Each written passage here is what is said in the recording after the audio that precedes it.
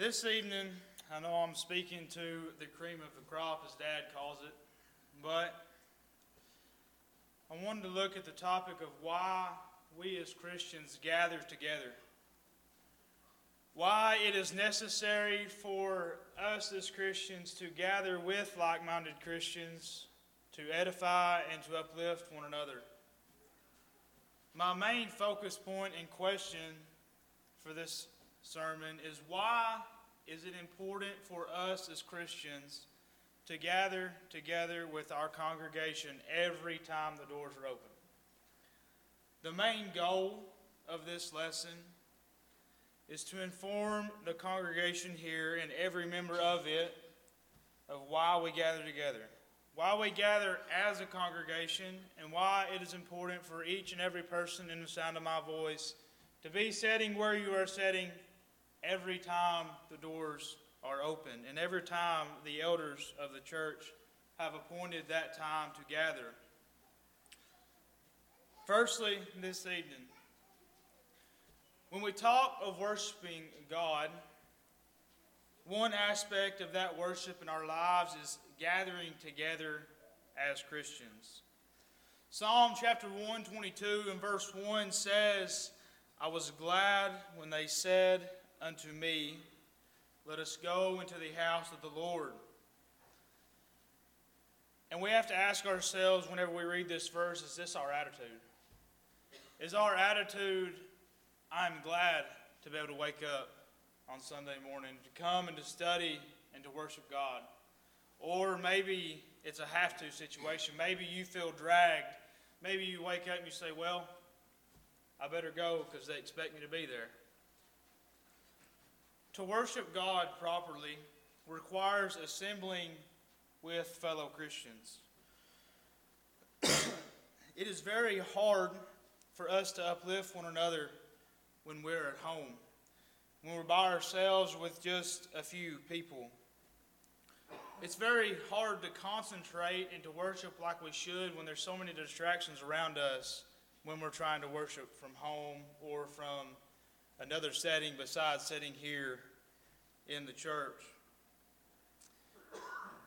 If you would, turn with me to Hebrews chapter 10, starting in verse 19. Appreciate Caleb reading them few verses. We're going to read them verses again. I'm going to read 19 through verse 27.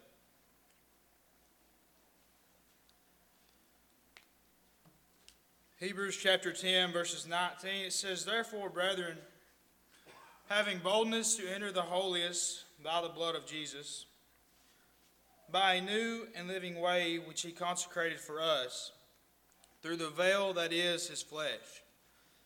And having a high priest over the house of God, let us draw near with a true heart and full assurance of faith, having our hearts sprinkled from an evil conscience and our bodies washed with pure water. Let us hold fast the confession of our hope without wavering, for he who promised is faithful. And let us consider one another in order to stir up love and good works, not forsaking the assembling of ourselves together as in the manner of some, but exhorting one another, and so much the more as you see the day approaching.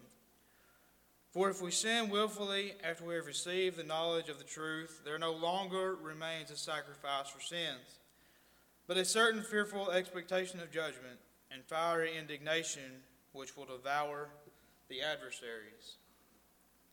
The writer of Hebrews here is talking about the conversion of a man, and he tells us there and tells the people there how we have got to have faith.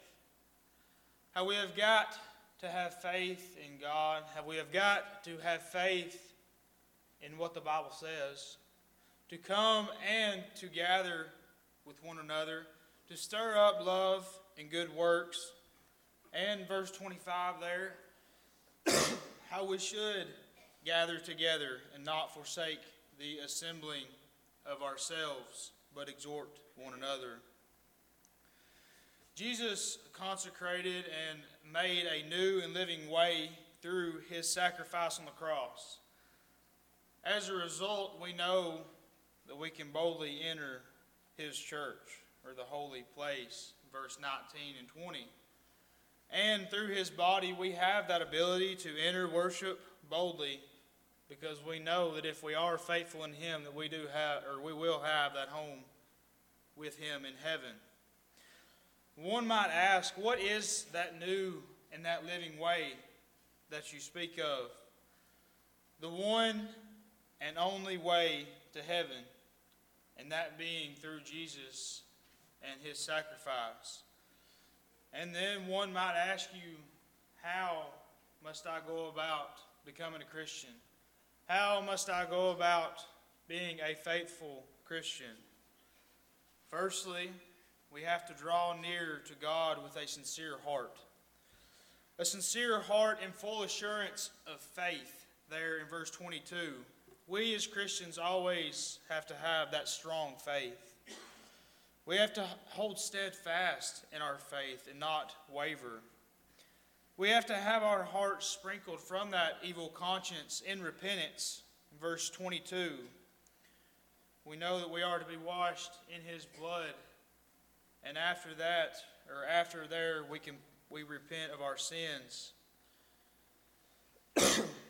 We have to have our bodies washed, like I said there, with that pure water in baptism. That pure water there resembling the blood of Christ and the remission that comes from that in full immersion. We have to hold fast the confession of our hope, that it not waver. That confession meaning the obedience unto death, verse 23. We have to stand strong in our faith and in his word, and we know that we will receive that crown and be greatly rewarded in the end if we do so. We must provoke one another unto love and good works in admonition. If and when we counsel people and we study with people, we've got to enter that study with gentleness, with a gentle heart and with a passionate heart. We can't sound rude to somebody who we're trying to bring to Christ. Make sure your reproof to somebody is always a friendly reproof. Also, we cannot forsake the assembling of ourselves together, because we know that our gathering together is a part of that Christian life. In order for us as Christians to be properly exhorted on Sunday morning and every time we gather together, we know that we have to be in the assembly. People might often say, I feel closer to God than anywhere. I feel closer to God on the lake, by myself, on a boat.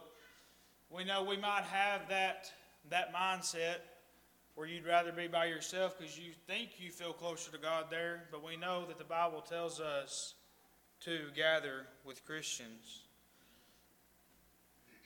Failure to live this way, knowing that it is 100% truth, puts that in the category of a willful sin. Talking about that there in verse 26. And we see there that it says there is no sacrifice given for a willful sin. And for the failure of doing that, because we know that we ought to, but we choose to do otherwise. Often we find it very easy to be influenced by the world. We find it very easy for the people that we hang around to bring us down to the category of the world instead of a Christian. No, we've always said it's easier to be part of the majority than it is to be part of the minority. We aren't talking here about missing services because of a necessity, because somebody was sick, or because you had to stay home if somebody was sick, or maybe your job gives you no option but to miss services. We're talking about whenever you choose to stay home. We're talking about whenever you could have made it, but you decided to not. Whenever you decided to maybe stay out on the lake just a little bit too long. Maybe when you decided to hit that snooze button one too many times. Or maybe whenever you choose to work instead of coming to services. We are discussing those here who, as a matter of choice and a matter of preference, are absent from the assembly here, not because of a have-to situation. Number 2 this evening, what does it mean to choose not to attend? Choosing not to attend demonstrates one's soul and their contempt for their spiritual life. It shows how on fire you are for God. It shows whether you really like serving God or you'd rather serve the world. Turn with me to Romans chapter 8 and verse 5.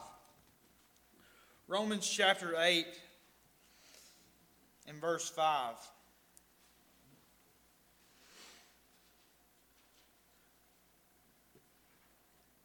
Verse 5 says, "For those who live according to the flesh set their minds on things of the flesh, but those who live according to the Spirit, the things of the Spirit. For to be carnally minded is death, but to be spiritually minded is life and peace, because the carnal mind is enmity against God, for it is not subject to the law of God, nor indeed can be. So then those who are in the flesh cannot please God. But you are not in the flesh, but in the Spirit, if indeed the Spirit of God dwells in you. Now if anyone does not have the Spirit of Christ, he is not his." When these opportunities come, and the question comes on Sunday morning and Wednesday night, whether we're going to decide to gather together or stay home, we have to ask ourselves, when you decide not to attend, is it because of spiritual reasons or is it because of worldly reasons? Are our minds set on things of the world, or do we find our minds often set on things of the Spirit?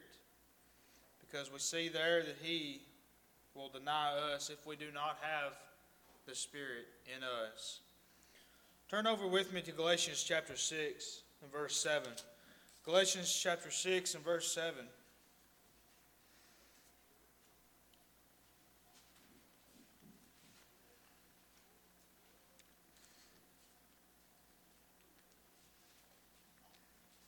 Verse 7 says, "Do not be deceived. God is not mocked, for whatever a man sows, that he will also reap. For he who sows to his flesh will of the flesh reap corruption, but he who sows to the Spirit will of the Spirit reap everlasting life." If or when we decide not to attend, if missing the gathering of the saints together is due to worldly reasons, what do you think the result will be? It tells us plainly right there, if we decide to sow things of the world, sinful things, we will reap that also. If we choose the world, we will reap the corruption that comes from the world. Choosing not to attend means choosing not to do something that you know is good for your soul. Turn with me to James chapter 4 and verse 17. Really quickly, James chapter 4 and verse 17.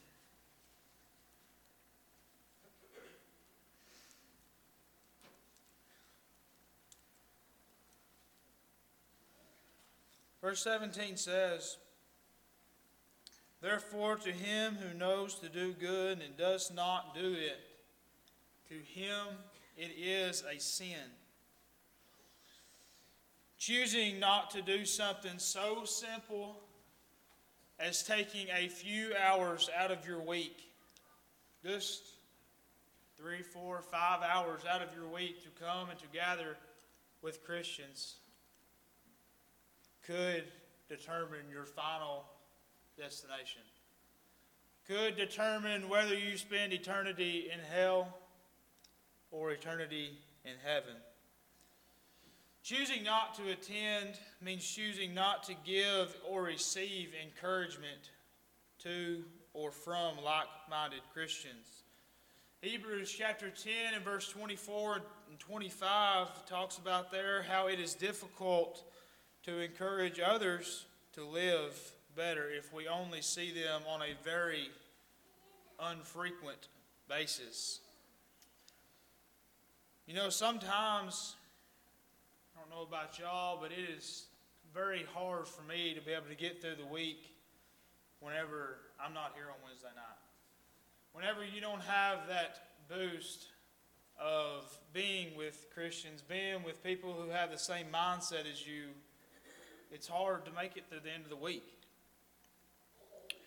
1 Corinthians chapter 14 and verse 26 talks about there how worship is not just for God, but how it benefits us as worshipers also. Worship was solely made to edify and to uplift one another as Christians. And that is very hard to do if you decided to stay out on the boat. It's very hard to do if you decided to stay at home instead of coming to services. Choosing not to attend means choosing to violate a direct command of God. Hebrews chapter 10 and verse 25 plainly tells us not to forsake the assembling of ourselves together. It can't get much plainer than them few words right there. We have to recall also the definition of sin in 1 John chapter 3 and verse 4, which says there, whoever commits sin also commits lawlessness, and sin is lawlessness. Choosing to violate this command of God of not to attend is a personal offense to God. Let me ask you a question. What would you think about somebody who decided to miss 1,000 services to say in their lifetime? You would think that they would not be a very dedicated Christian. Let's bring it on down. What about 100 services? If somebody decided to miss 100 services, what would you think of them? And bring it on down. How about 10? You might say, hold on. You're getting into my family time with just 10 services. There ain't nothing wrong with missing just a few services throughout the year. But there is. The Bible tells us that we are to be here, if at all possible, every time the doors are open. You know, the number of services you miss can be okay on certain circumstances.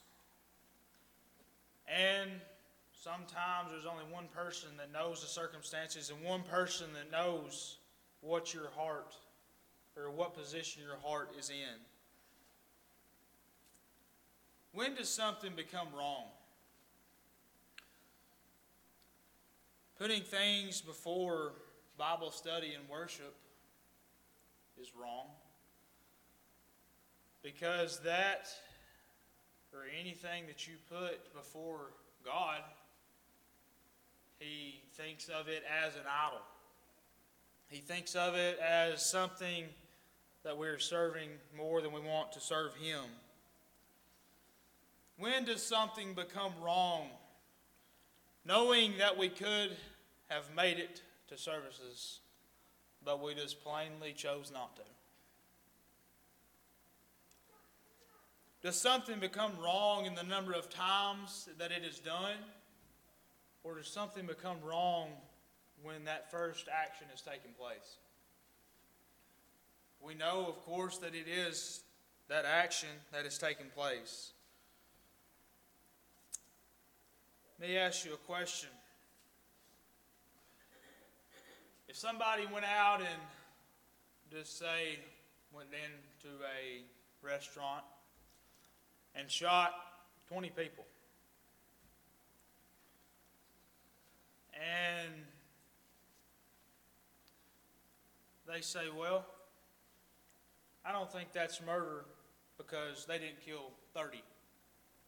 But we know that it just takes that one soul to be shot for somebody to be called on for murder. Is stealing wrong because of the number of times that it is done? Or is it that action that takes place that first time? Of course, there being the action again. You know, if somebody's not considered a thief after they steal from you multiple times, it just takes that one time. I'm not going to, if somebody comes to me and steals something from me, I'm not going to go up to them and say, hey, you got 4 more chances before I call you a thief. You've got that one time, and once you break that one time, you are considered there a thief. Some sins that are in the world today, done by us or other people, are sometimes done out of ignorance or a weakness in spirit or maybe in an unintentional way. But how many times and how many of you at times have made plans knowing that you wouldn't be able to attend services? There's just that one slight possibility that you might not make it back. We know we have to take our time and our personal time and form it around the times that we are set to be here instead of skipping services. And we know, obviously, a Christian does not live a sinless life, but we should not plan and try to violate a direct command of God. A true and faithful child of God will want to follow Him the closest as we possibly can. Choosing not to attend means choosing to be ignorant of God's ways.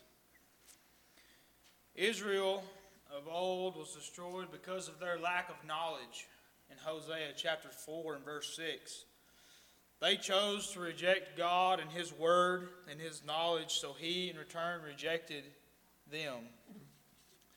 Israel sought to establish their own righteousness. Romans chapter 10 and verse 3.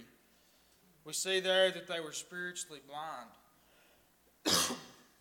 And they opposed God's way of righteousness. We as Christians have got to let our knowledge in Him grow. Turn with me to 2 Peter chapter 1 and verse 5. 2 Peter chapter 1 and verse 5. It says, "But also for this reason, given all diligence, add to your faith virtue, and to virtue knowledge." And also, flip the page there, 2 Peter chapter 3 and verse 18. 2 Peter chapter 3 and verse 18 says, "But grow in the grace and knowledge of our Lord and Savior Jesus Christ. To Him be the glory both now and forever."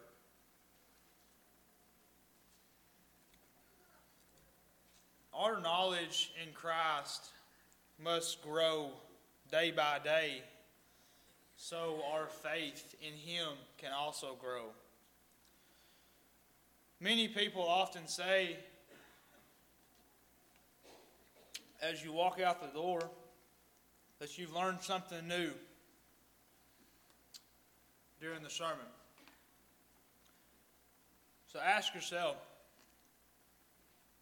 how would I have learned what I heard this morning if I was sitting at home? How would I have learned what I heard this morning if I would have been on the boat? We as Christians have got to prioritize our life.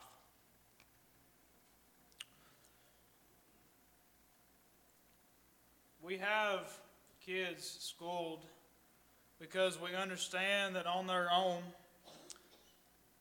most children will find something more important to do than learn. we know that that could put them in a dangerous position of becoming behind also. So we do have them schooled and basically force them to go to school. I put myself in the category of being forced to go to school. No, I really did not enjoy my school years. I am still in school now, but I am doing a lot more hands-on work. But Dad stayed on me during school. I don't know, I think it was in first grade. I despised reading. I could not stand to read. He come to me one day, he said, "Son," he said, "you know all them guns down there in the basement that I got?" He said, "You know all them new guns that you're going to want to buy? That boat that you might want to buy one day? That truck that you might want to work on?" I said, "Yeah." He said, "Well," he said, "it'd be awful hard to work on them things if you can't read." So I straightened up my act very quick in being schooled. But when people decide not to attend services, the things that they learn and they hear rapidly diminish, because oftentimes people can find what they think is something better to do than attend services every time the doors are open. And not only what we learn diminishes, not being together with like-minded Christians makes our soul weak. But we have to be careful and not let the world overtake us. Choosing not to attend means choosing to set a bad example for maybe people that you don't really think watch you. For people that you don't really think look up to you. How many of your neighbors or your friends, your family, or maybe your spouse will be led to God as they observe your soul? As they observe how you live your life? Hopefully that being all of them. We have to at least put forth the effort. We at least have to plant that seed in their heart.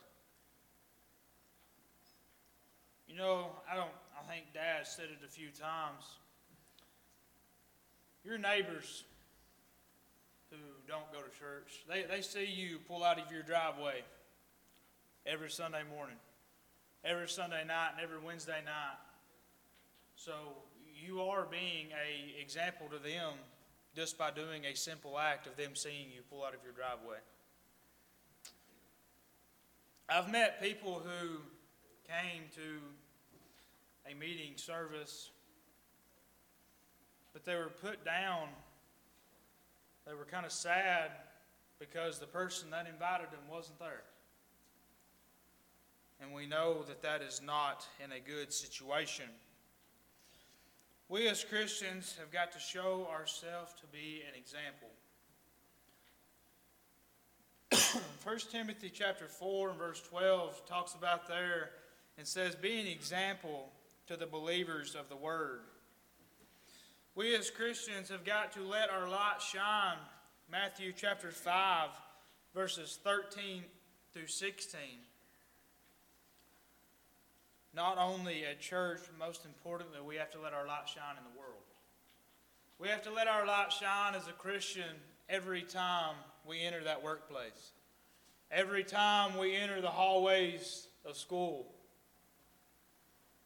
And every aspect of our life. Choosing not to attend means choosing to discourage the faithful. And we know that the Bible tells us that we never want to be a stumbling block to our fellow Christians. Perhaps maybe you think that the faithful never get discouraged. But I will be the first to tell you that that is wrong. Not choosing to attend is discouraging to the members who do show up. It's discouraging to the members, but not only discouraging to the members, it's discouraging to the speaker. It's discouraging to say well over 100 people here Sunday morning, and not only maybe 3/4 of them come back Sunday night.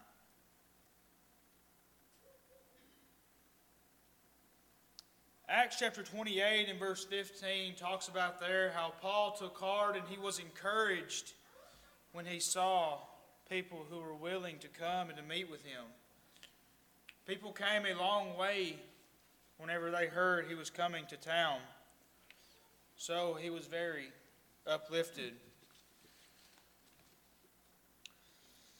You know, I've heard of times in small congregations, multiple times in a row, that only one family showed up for Bible study. Only one family showed up for worship on Sunday morning and back for worship Sunday night and Bible study Wednesday night. And it doesn't take very many times of that in a row to be discouraging to somebody. So your attendance does not go unnoticed, even in a crowd as we are here. We often think, nobody will notice that I'm gone just this one time. But when everybody has that attitude, the congregation dwindles quickly. Number 3, and lastly this evening. What if everyone decided to attend services as often as you? Would the church grow and prosper and grow spiritually and numerically? Or would the church wither away and die from the lack of interest? If one member can choose to attend or not to attend, that means 2 members can choose to attend or not to attend. And if 2 can, then 10 can. And that meaning if 10 can, then everybody can. We all have that choice whether to walk in them doors every time they are open. And let us always choose to stay close to God. Your attendance does not go unnoticed by no means. You see, your choice whenever you decide to make that decision on Sunday morning or Sunday night or Wednesday night sets the pace for people around you, for Christians around you, or it drags them down. It's a stumbling block whenever you choose not to show up. And we have to not be a stumbling block to our fellow Christian members and church members. If anything, we have got to be an encourager. Your attendance is important. So never tell yourself that you're just going to wake up and say, I'm just not going to go just because I don't feel like it. Just for the simple fact of when you wake up just that one time and say, I don't feel like going today, that one time can very easily turn into every single time. In conclusion, this evening, ask yourself, have I attended services every opportunity that I was able? Or have I failed to attend services that I could have very easily made it to and just chose not to? Is my faith wavering? Have I been a good example to the Christians around me, or have I been a stumbling block? No, maybe you've not been on fire or as on fire for God as you once was. Maybe you want to make that right with God this evening, or maybe you would like to start your walk with Christ tonight in baptism. Whatever your need may be at this time, would you please come? Together we stand and as we sing together.